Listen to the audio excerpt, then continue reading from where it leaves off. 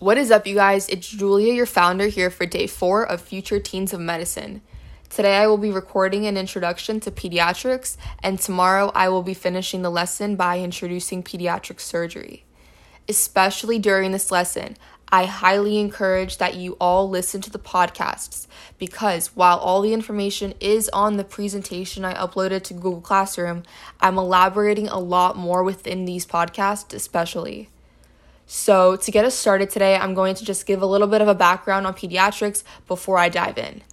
So pediatrics is a branch of medicine dealing with the health and medical care of infants, children, and adolescents from birth up to the age of 18. A common misconception that I want to make known is that pediatricians not only provide medical care for children who are ill, but also preventative health services for healthy children as well. They place a high emphasis on not only physical health, but also mental and emotional. Working in pediatrics has many unique features compared to adult medicine because you are physically treating a child, and depending on how you go about that treatment, could have the potential to determine how the rest of their life goes on. They help to reduce infant and child mortality rates, control the spread of infectious disease, promote healthier lifestyles for children and adolescents, and provide support to help ease the problems of children or adolescents with chronic conditions. While a child is transitioning into their teenage years, and even when a teenager is transitioning to be an adult, their desires and their needs are changing drastically.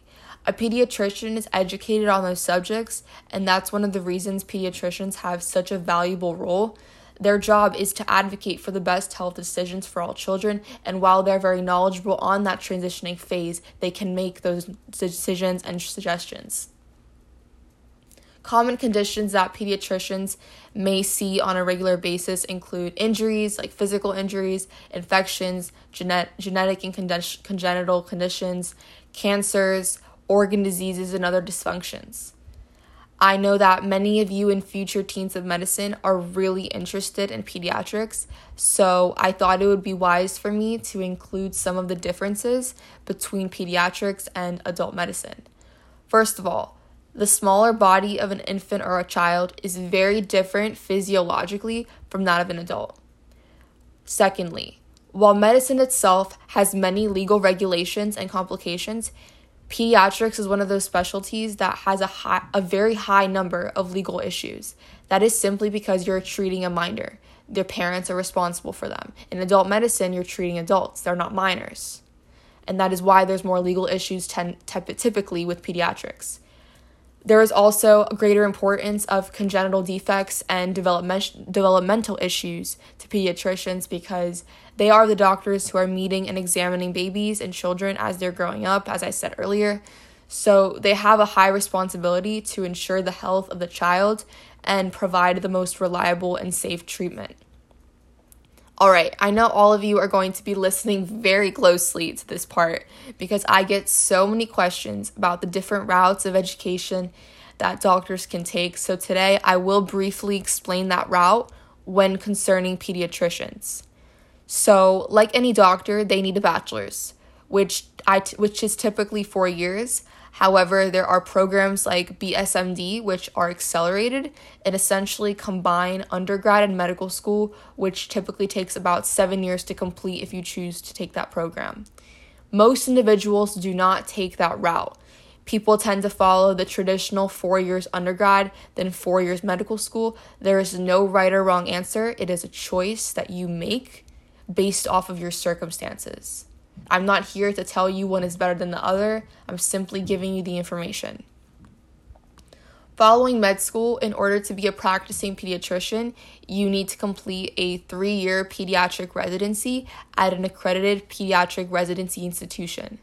Once you finish that residency, you are then eligible for board certification by the American Board of Pediatrics.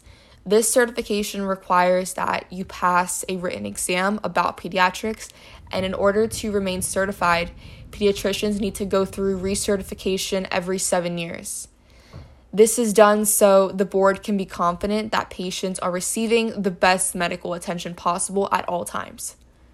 I do have many Canadian students, so if you are from Canada and you are listening to this, ears open now, because I'm about to say something that's specifically towards you guys.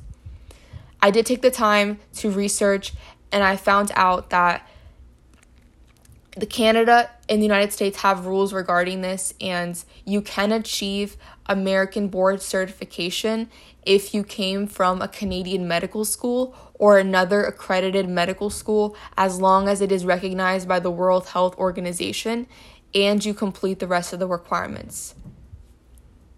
Common subspecialties within pediatrics include pediatric cardiology, critical care medicine, endocrinology, gastroenterology, hematology, neonatal medicine, nephrology, and oncology.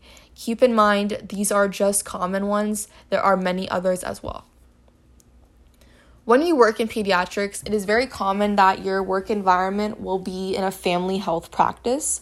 However, many work at children's hospitals and private pediatric clinics. Others work in a multidisciplinary healthcare team. These teams are very helpful because all different types of doctors are working together and sharing ideas in order to make the best decision for the patient. Pediatricians often do work alongside doctors from other specialties as well, because they are the ones who have been with the patient since they were young, and they offer that input and contribute in that aspect as well. Before I conclude, I want to make it known that while, of course, pediatricians do pay malpractice compared to other specialties like neurology, who pay about 19%, pediatricians do pay less. That concludes my lesson for today. Tomorrow, I will be continuing pediatrics. However, I will be discussing the more surgical part of it, which I am super excited because it is a specialty I am super passionate about.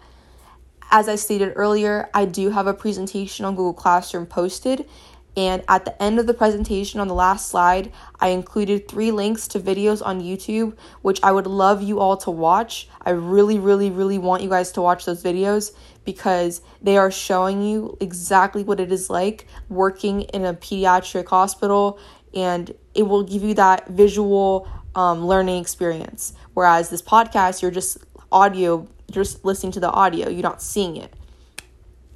Thank you so much, guys, for listening, and I will be back tomorrow to discuss the surgical aspect of pediatrics. I cannot wait. Have a great day, guys. I love you. Thank you for listening.